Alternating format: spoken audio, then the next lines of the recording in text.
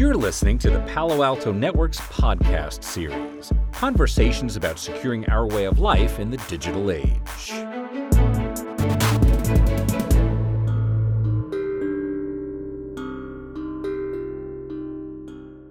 Welcome, everybody, to Don't Panic, the podcast from Unit 42 at Palo Alto Networks. I'm Ryan Olson, Vice President of Threat Intelligence, and with me today is Rick Howard. Hey, guys, I'm the Chief Security Officer here at Palo Alto Networks.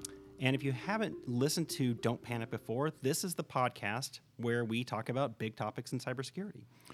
And we try to help you understand why you don't need to panic. That's right. Everything is not an emergency. We can figure most of these things out. Yes. Not everything is new. Not everything is the most dangerous thing of all time. There's a lot of stuff that we already know, so you don't need to panic. And today, our big topic is going to be what to do about reconnaissance. My favorite topic. It's the thing we always skip over when we talk about the intrusion kill chain. Yes. So if you're thinking about the kill chain, if you're not familiar with the kill chain, which means I'm surprised you found this podcast. Kill chain, the cyber kill chain, trademark Lockheed Martin, so no Lockheed lawyers come after me. Thank you for doing that. Started a paper written by Eric Hutchins, Mike Kloppert, and Rohan Aman in 2011.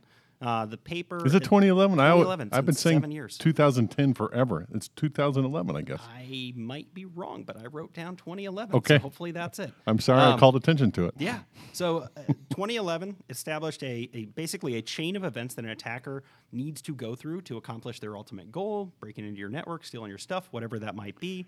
And it established an idea of defending against that by looking at it as a chain of events, places where you can interdict an attacker, stop them before they can be successful, flipping the sort of idea on its head that attackers only have to be right once. They have to be right lots of times. They have to get through all these phases to be successful. My pet peeve about the whole thing is that it really highlighted that there are humans behind the attack. This isn't just technical robots running attacks against you. Humans with motivations.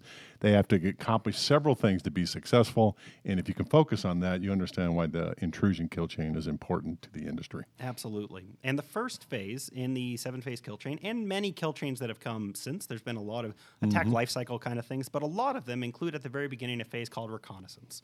And reconnaissance, other than being the hardest word to spell in the English language, I feel like at this point I've never successfully typed it right. I really just hope to get close enough that Word can help me autocorrect to the correct word. Yeah, we were talking earlier. I have what is it called? A saved word so that I type recon and it spells reconnaissance for me. I think we figured out there's an I inside of reconnaissance. There's at least one I, a couple S's. It's a lot of letters. Yeah, anyway. I don't believe it. So reconnaissance in the paper is defined as research, identification, and selection of targets, often represented as crawling internet websites such as conference proceedings and mailing lists for email addresses, social relationships, and information on specific technologies, which is pretty well encompassing of what attackers are doing in that phase. They're trying to understand what about you and your organization they need to know to be successful in the rest of their attack. Yeah, they're trying to find holes in your network so they can craft an attack sequence to leverage all those things. In your network, and your people, and your defenses, and on top of that also, what kind of data might you have that they want to steal? It all sort of gets encompassed in that first phase. And I feel like when we talk about kill chain defense, people go, I can't do anything about that. Actually, they do one of two things. They either say, I can't do anything about reconnaissance. Reconnaissance isn't the kind of thing that you're going to stop it from being successful. Attackers are going to gather data about you. Because in that phase, right, people are not worried about it. They're just kind of banging things up in your perimeter, right? Yep. So you might not even see it. It might happen entirely outside of your network. Yep. Or what people do is they implement measures to try and detect reconnaissance. And I don't think those are particularly effective. So you could do them. You can do them. But you better, the main one that people try to do is they say, let me gather all of my web logs and try to find suspicious activity hitting my web logs that might actually be an attacker, which you might be successful in doing this, but you are going to spend a lot of hours burning through crawler after crawler and everything else that's hitting your website and then running those down. And if you don't have just a ton of people who are accessible to do either threat hunting or SOC work inside your network, you're probably wasting their time. There's better things you can do. Well, and then even if you are successful there, what do you do with that intelligence? What do you even do? Yeah, do you block it? No. I know someone's going to attack me now. Yeah, okay. If this was like 2006 and we could expect like the same IP address who scanned your website to then send you an email and be a C2, Cool. That would be useful. That is not today. I liked your example before we started. It's the same IP address from the PLA in downtown China. Okay? You're not getting a PLA IP address that downloaded a file and is also being a C2. That's not what's going to happen. That is not an attack of 20. All the early days, all the good old days. OPSEC has changed. The bad guys have got better as well. So what I want to do with the rest of this episode is talk a little bit about some examples of recon, things that we know are happening, and talk about some things that you should do strategically to try to defend yourself against them. So there's a bunch of stuff that was listed in that definition of things that the adversary is trying to go out and get. But I think the best way to think about recon is this is the attacker trying to gather information so that they can launch their attack. So there's a couple buckets there. One is information about the people who they might want to target with a spear phishing email, which means any information they can gather about that person can help them be a more effective social engineer. Where have they been? What have they done? What are they working on? What's their name? How is their email address structured? Well, we know that most of the bad guys are trying to steal credentials because it's a lot easier to do that than it is to compromise an endpoint somewhere. So if they can figure out who the person is and what their name is and where they hang out, that's a long way down that path. Yeah, if you can phish somebody's credentials, you have made it very far, especially in the world of everything is in the cloud. Credentials are often all you need to be able to get access to the data that you really wanted to access. One that was mentioned in that definition was conference presentations or attendee lists. This is actually one that is still rather common. If you go and Google for a file that's an Excel spreadsheet, you can tell Google, just show me Excel spreadsheets that had the word attendees in it and another keyword of yours, you're going to find a huge list of people, their email address, their name, their title, all sorts of other data that tells you about all these people who might have an interest or might work at an organization that you want to target. All that data is accessible, easy enough to get to with Google without anything special. So what you're talking about is really OPSEC. You're talking about trying to limit the amount of information that you provide to the public and really think about that. Limit it and just be aware of it. And I'll talk a little bit more about things that you can do that in just a second. Some other examples that I think are interesting. Knowing someone was at a presentation or at a conference is a fantastic opportunity for social engineering because you know that they were in a location at a certain time. You know that they're interested in a certain topic. And people meet a lot of people at conferences. It is extremely hard to remember every interaction you had at a conference. So if you send someone an email and say, hey, we met at this conference last week, here's a copy of that deck that we were talking about, that is a fantastic opportunity to actually get someone to open a file, which is one of the easiest ways to eventually get into the network. I had that very thing happen to me just last week. I was, I do a lot. I'm a speaker on the speaking circuit. Yep. Went to a conference. I got an email from somebody I did not know, but it looked like an invalid email address, and it says, "Here's that deck I told you I sent you." That's very tempting, even for people that know what they're doing, not to click that link. Absolutely.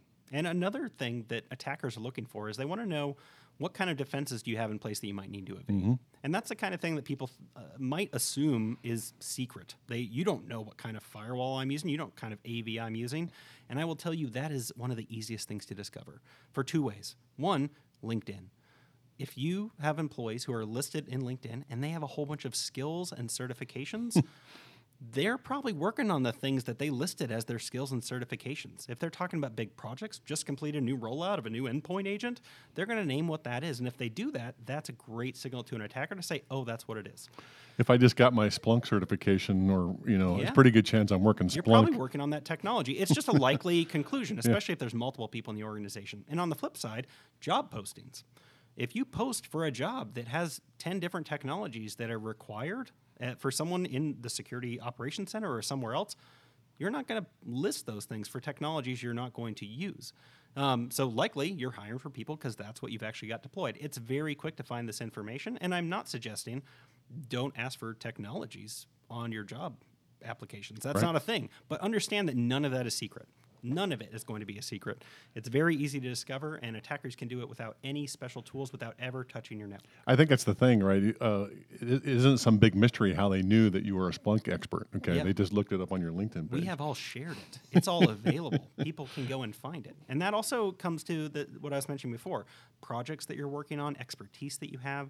If an attacker was targeting an organization specifically to get access to their intellectual property, finding people in their company who have multiple patents that are listed, trusted, those are people who probably are inventing things and have access to interesting IP. Those are good targets of people who you might want to go for.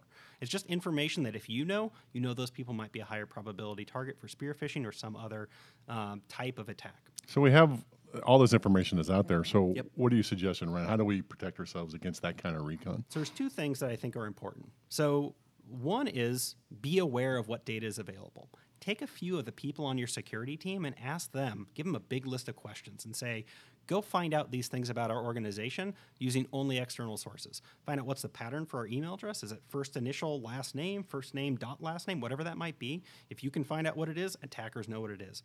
See if you can get a list of all of your employees. Let's see their phone numbers. Can you get that information? Can you get where they work? Can you get people's titles? Is all of that information somewhere accessible? Did your directory get dumped at some point? It's sitting out there somewhere Googleable? Go get it. Find every executive name that you can. Find out what their focus is, what projects they might be working on. Find out their EA's name, because their EA has access to everything that they have access to. So if you can find all of that information, you can build a nice network.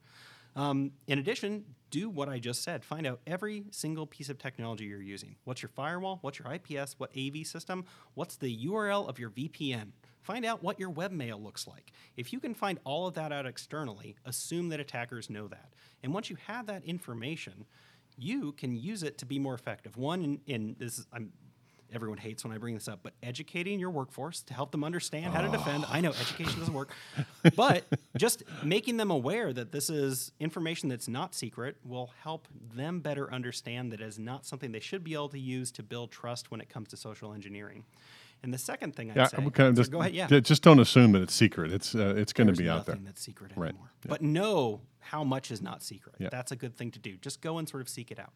And we haven't talked about so much active scanning of your servers. I mentioned it earlier. Your servers will be actively scanned. Trying to suss out who is scanning you from your logs, I think, is a fool's errand. But perform your own active scanning. Scan your own network to see what an attacker would have found. This is just basic sort of security, but at least run a scan to know what kind of hosts are running, because the last thing you want to last situation you want to be in is that the adversary knows about more about your infrastructure than you do, which is unfortunate, but all too common.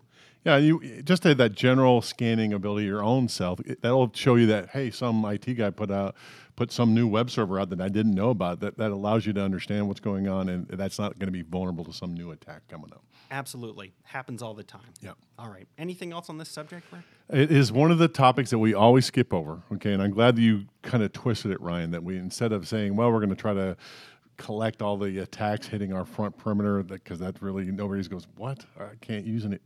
That's when I start to panic. You're just wasting time. So I can put bodies on it. Yeah, which is ridiculous, right? Yeah. So I like what you said about we just be cognizant of the information we're putting out there. And it's kind of the zero trust model we were talking about before we started recording, right? It's not completely that, but it's really limiting what you expose so that the adversaries don't have a lot of tools that they can use to leverage your sites. You can't block things off that you don't know about.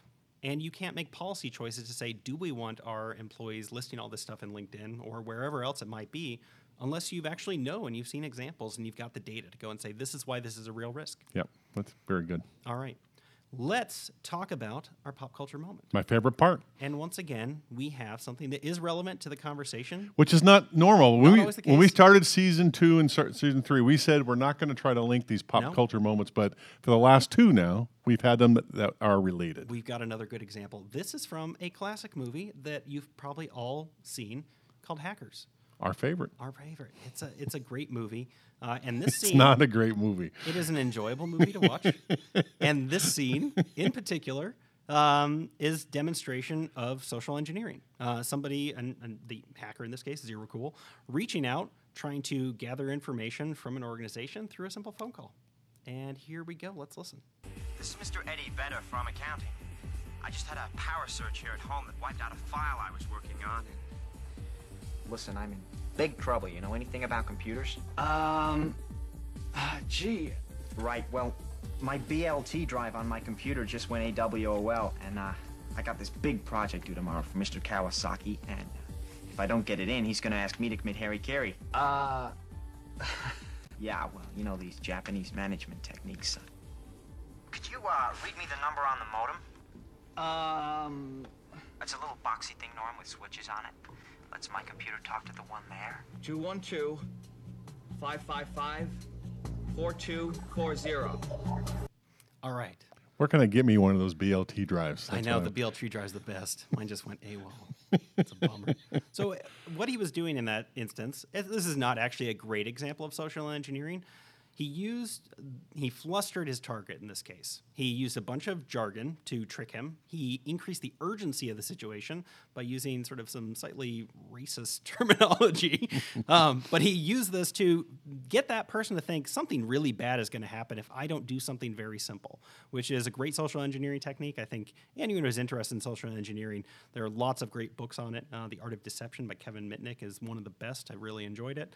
But this is an example of reconnaissance. He's just trying to get that phone number because that's all he needs. How would he find it another way other than going and asking a person? Yeah, and that's just the recon we were talking about before, right? Yep. This is one of the ways you can do it. I don't know the dial-in numbers for the modems, but let me ask somebody who's going to be too uneducated and too flustered to not give it to me. People are often extremely helpful. Oh, yeah. If you give them the opportunity to help you. That's true. All right. Thank you once again, everybody, for joining. Thank you, Rick, for coming on. This was a good one. I love it. We'll see you all in the next one. Thanks, everybody. You've been listening to the Palo Alto Network's podcast series. For more useful information, including conversations like this one, visit paloaltonetworks.com.